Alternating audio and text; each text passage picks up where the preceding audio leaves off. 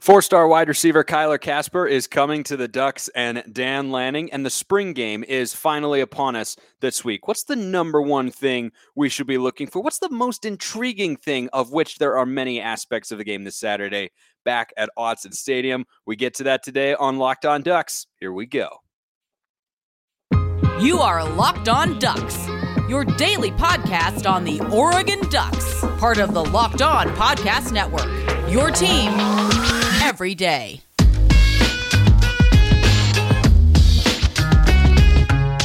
Yes, it is that time once again for Locked On Ducks. I'm your host, Spencer McLaughlin, D1 play-by-play broadcaster and lifelong Oregon Ducks fan. Thank you for making this your first listen or your first view on YouTube every day. It's part of the Locked On Podcast Network, your number one source to stay up to date with the Ducks every single weekday. We are coming at you while we're in season here at the Locked On Network. Remember to like and subscribe wherever you are listening to and or watching the show. Leave a 5-star review. Nice comments. We like those. If you want a question answered on the show, DM me at Smalls_55 or at Locked On Ducks. You can also tweet with the hashtag AskLODPod. So the Ducks got another commit, this time a playmaker on the perimeter by the way of a guy by the name of Kyler Kasper. This was a name that Duck fans were following a little bit. It was a little bit more in the background than I'd say Josh Connerly, but like Connerly, the Ducks were not seen as the top option for this guy, and they end up landing him, and he's, class of 2023 wide receiver, and he's 100% staying in the class of 2023, except for the part where he's totally not. He's reclassifying to the class of 2022. I got to keep you on your toes, guys. I really do.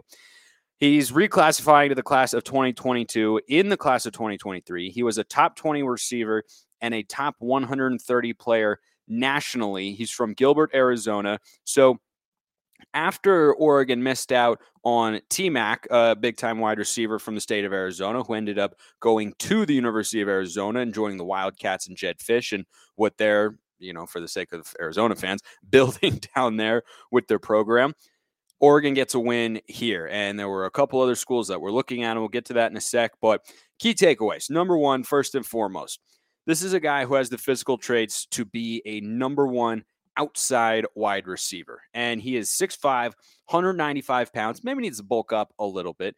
And when we think of tall wide receivers who need to bulk up, we as Duck fans right now are thinking of two guys, the skinnies, as they are known. A lot of Duck fans want to unleash the skinnies. Troy Franklin, Dante Thornton, who are pretty tall, 6'2" and 6'4.5" respectively. Neither one is, shall we say, even close to being overweight. They might be closer in the other direction from a football perspective. But I think that, this is a guy at, as I said, 6'5", 195 pounds. If he bulks up a little bit, he has the potential to be a real force. And he can be anyway, right? He's got the physical tools. I mean, that's a big, big body. And, over the years, I'd say Oregon has not had a lot of, sort of prototypical what you'd call wide receiver ones, or, guys you line up on the outside and throw jump balls to. I think Juwan Johnson was that a little for a season, but we didn't throw the ball, down the field or to him on any back shoulder throws at the rate that I would have liked Marcus Arroyo to have done at the time. Devin Williams, the last couple of years, I think had that potential, but again, because of some quarterback limitations and maybe some stylistic choices from the coaching staff on offense, we didn't do that to the fullest extent. That's one thing that I'm excited about to see with this offense under Kenny Dillingham, is whether or not they will just take some more downfield shots. And this guy has got a big body, and he can be that sort of player on the outside. He can be a number one who's got the size and speed to run the whole route tree, but take the top off the defense, win some 50-50 balls, and make explosive plays in the passing game. So I think you get Kyler Kasper in the weight room. He can be a really big-time receiver, the likes of which Oregon just hasn't really seen. Darren Carrington was sort of that, and Dylan Mitchell, he was a number one receiver. He was our number one receiver, but I think he operated best when he was working in the slot. He didn't have the size that Kasper has. And when you watch Kasper's highlight reel, a couple things stand out. They're really, really good. Number one, he's got soft hands and amazing ball skills. His sense of awareness, football IQ, and timing when the ball is in the air and coming his way for a 50-50 ball, it's really, really good. That's the first thing that stood out to me is the way that he tracks the ball. I wouldn't be surprised. I don't know this for sure. I know he plays basketball, but I don't know if he's played any on the other side of the ball. He looks like a safety the way that he just follows the ball, times his jump correctly, and he's so big that guys are just going to have a tough time unless they're also big-bodied corners catching 50-50 jump balls in the air because he's really good at high pointing the ball, catching it at its peak, and using his size. And as I mentioned, those really, really soft hands. And I mentioned that he plays basketball too. He can do a between the legs dunk. And that tells you the sort of athlete that he is. He's not just tall, but he's got the explosion because there's this one. I haven't seen an extensive amount of his basketball reels and whatnot, but I've seen him throw down a between the legs dunk. And this dude is an athlete, a big time athlete. And this is a great addition to the Oregon offense. And he's, again, reclassifying the class of 2022. So he should join the Ducks probably, I would imagine, sometime in the summer. And, who knows how much we'll see him this year, but injuries, transfers, you never know. And so I like having depth there. I'll get to that in a second. But I think maybe my favorite part about him, everybody puts together their highlight reels, and as an offensive player, you're showcasing the moments when you have the ball, right? You're a running back, you're going to show your big explosive runs when you make guys miss in space. When you're a quarterback, you're showing completed passes. Tight end, catching the ball, maybe blocking a little bit more. I've watched a fair number of wide receivers put together highlight reels that they want everybody to see to help evaluate them. Not a lot put blocking on the tape. Some certainly do, but they are few and far between. And he made a concerted effort early in his highlight reel that I found on YouTube. It was about 8 minutes long. Within the first minute, you'd seen several caught passes. You had seen several blocking sequences as well. And he has the mindset of a guy who wants to block on the edge. I think some wide receivers are, big bodied, but I haven't seen from Franklin or Thornton, probably because they haven't gotten the necessary snaps to maybe be able to demonstrate this. But I wouldn't say that they're tenacious on the edge or that's kind of their calling card when it comes to blocking in the run game, which is absolutely crucial. And those of you who have been with me for a while, I thank you for doing that, number one. Number two, my favorite Oregon receiver of all time is Jeff Mail. And Jeff Mail was a great blocker. And that was really key in helping Oregon's run game spring guys like Kenyon Barner and DeAnthony Thomas, LaMichael James open. I don't think Mail and DeAnthony had any crossover now that I think about it before you hop in the YouTube comments to correct me, but you can do that anyway. So when I watch him put these blocking highlight reels on there, I love it. I think it says a lot about his attitude and his willingness to do that because it's an underrated part of being a receiver. You have to be able to do that. And I think for the last several years, the best guy Oregon has had blocking on the perimeter has been JJ3. Johnny Johnson III was absolutely ferocious out there. He would pile drive guys into the ground.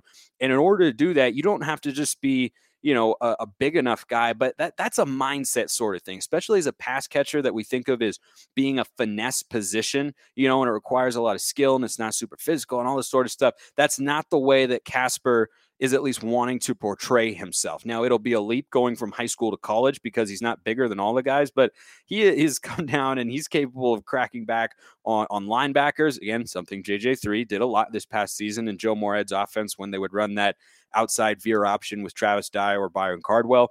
That's something that is really invaluable to an offensive coordinator to have. And I think that's, really encouraging. I'm not trying to downplay his wide receiver skills because he has those as well. I think he can be a little bit sharper running his routes and just, a touch crisper coming out of them to help create separation. But when he runs easily, man, he runs so easily. It's just, he's got these big, long strides. Remember, he's 6'5", knows how to use them, and he's running fast, but it doesn't look like he's running very hard, compared to a guy like Justice Lowe. And I think Lowe shows some promise when you watch his tape as well. But I definitely like Kasper more than Justice Lowe, especially when it comes to having an impact earlier in their careers. I just think Kasper has a few more physical traits, and he just doesn't look like he has to work as hard to get up to top speed. And I think that's overall a good thing. There are a couple other things that I like about this commitment for Dan Lanning and the Ducks, but first I want to tell you about Built Bar. Look, you've probably given up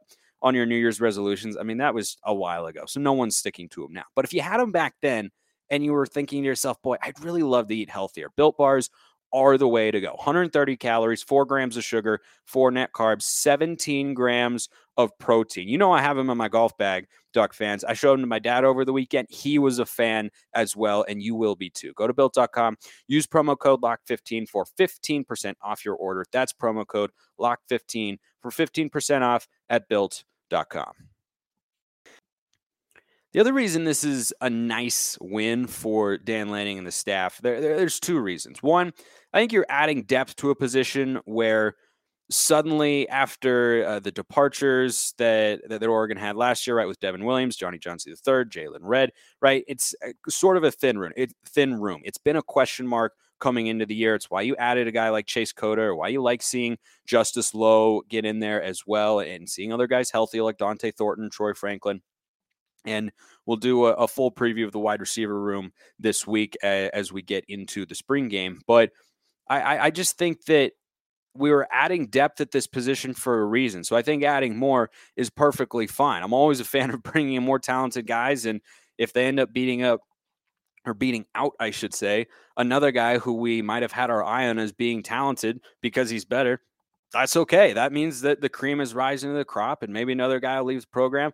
I do not know for sure, but this is a guy who has the potential to come in, maybe make an impact as a freshman. I think it depends on how quickly he can bulk up and learn the offense. But, you know, he actually weighs more right now than Troy Franklin or Dante Thornton. So he does already have the physical traits to be there. I just think if he's going to reach his full potential, I think he needs to, you know, maybe put on a few pounds and get in the weight room a little bit. But that's something that you expect, especially at Oregon, that's got great facilities and is very much all in on that sort of stuff. So I'm encouraged about that. And, you know, him reclassifying the class of 2022, that just means he's here sooner, right? Rather than talking about him now and then revisiting later of like, oh, he'll be on campus next. No, he wants to come to Oregon now. And so I think that does speak to the readiness of his body to adjust to the college game at this point in time. But just for reference, Devin Williams, who, you know, I think was kind of close to a wide receiver 1. We just didn't get him the ball enough to be that. And I think that, you know, he actually has the chance, Kasper does, to be better than Devin Williams, who was a really nice player the last couple of years. But Williams was 6'4", 210 pounds. And right now, Kasper is 6'5", 195. So you put on another 10, 15, you start to resemble that body, and you can be the sort of guy that you throw fades to in the end zone, which Oregon has never done a lot. Or you throw 50-50 balls over the top, which Kenny Dillingham has said he wants to do. Or you throw back shoulder balls down the sideline, which we could have done a lot more with Herbert and Juwan Johnson. I mean, Juwan Johnson's playing tight end now in the NFL, #ProDucks, of course. But I think that that's something Oregon can utilize more, and this is a guy who could certainly be doing it. And the last reason that this is a big piece of news for the Ducks is it's another win on the recruiting trail, right? There was a little bit of a lull, missed out on Nico, missed out on this guy, missed out on Agude, yada, yada, yada. Boom. Josh Connerly last week, now Kyler Kasper this week, and he chose, speaking of Nico, Kasper did Oregon over Tennessee. That was the school that was actually expected to get him. So the experts lately who, you know, had Connerly going to USC, kind of 0 for 2 on the last couple of guys who the Ducks were going to just miss out on. And yet here he is coming to Oregon. But both Arizona schools, ASU and the Wildcats, they were in the mix. Cal was also in on him, but ultimately Oregon was able to prevail. And so, you know, beating the Arizona schools, beating Cal for him, that's something I expect Oregon to be able to do, really, regardless of whoever the staff is. But being out of school like Tennessee that has got an offensive-minded head coach and wants to score a lot of points, I think that's a good sign for a defensive head coach in Dan Lanning. So the spring game is this weekend. And by the way, I believe, you can correct me if I'm wrong, but I believe I've read that there will be some honorary coaches there with some awesome, awesome names, blasts from the past, if you will, who were explosive during their times or during their respective times with the Ducks. DeAnthony Thomas, I believe, is going to be there. Haloti Nada, Eric Armstead, LaMichael James. Just, you know, some names that we might recognize, remember here and there, might trigger a few positive memories. Just, you know, just thought I might throw it out there. And throughout this week, leading up to the spring game, not today because there's just, a couple other things going on, but leading up to the spring game, we'll be looking at, sort of a positional preview to look at each group and kind of what to expect from them in the spring game, and how that all might play out. Speaking of the spring game, if you have any questions about it and you want to answer it here on the show by yours truly for all the world to hear, tweet with the hashtag AskLODPod, or you can DM me at Smalls_55 or at Locked On Ducks. Those are the Twitter handles where the DMs are wide open. So there's a lot to talk about leading up to the spring game this week. And we haven't done, a ton on it, I would say, thus far, because there have been recruiting trail news stories, and, just all sorts of stuff happening with the program and transfers and practice rate, yada, yada, yada. So now we're getting to the spring game. And I asked myself, what is kind of the number one thing to look for? Like of all the positions, of all the players, all the headlines that we've seen recently, what's the number one thing that we should look for in the spring game? And I'll tell you what it is after I tell you about Bet Online, your number one source for all your betting stats and sports info. Find all of the latest sports developments, league reviews, and news, including this year's basketball playoffs and the start of Major League Baseball. Bet Online, your continued source for sporting wagering information, from live betting to playoffs, esports, and more. Head to the website today or use your mobile device to learn more about the trends in action. Bet Online, where the game starts. The number one thing that I'm looking for in the spring game, that I'm most excited to see, that I think is the single biggest question mark for Oregon football as we enter spring football here, is very, very simple. And it's the offense. It is the offense. And, I'm so stoked for this game. It's the most excited I've been for an Oregon spring game. I've watched them here and there over the years, but usually a lot of stuff is set. The last time I can remember being this excited about one was 2012, when this redshirt freshman named Marcus Mariota, who, forced Darren Thomas, a 2-year starter who won a Rose Bowl, got to a national championship, forced him to leave the program because he was so good. He was kind of battling it out with Brian Bennett. And then all of a sudden, Marcus was a starter. The rest is history. But I think the offense is the number one thing, because Kenny Dillingham has been an offensive coordinator before, right? It's not like this is a position coach who's been, running backs here, wide receivers there, quarterbacks there, and now he's gotten the role as OC. He's been an offensive coordinator before. But in 2019, it was mostly Gus Malzahn's offense, right? And then the last couple of years with Mike Norvell, that's an offensive-minded head coach. So he was, I believe, the one calling the plays as well.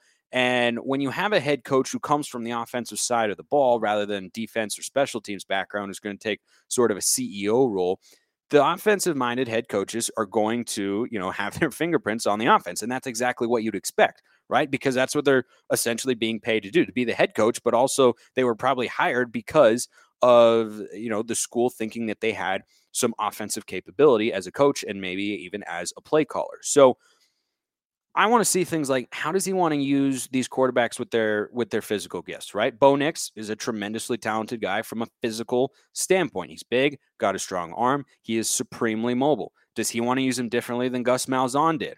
Because that was, mostly Malzahn's offense at Auburn in Bo Nix's freshman year. Then he goes to FSU, where I think he's probably more involved in the offense with Norvell than he was back at Auburn. The indication I've gotten from talking to Auburn people is it was, Dillingham was a little bit more of a background guy rather than being front and center. I think he was more involved, but still not in complete control while he was at Florida State with Mike Norvell, and he wasn't calling plays there.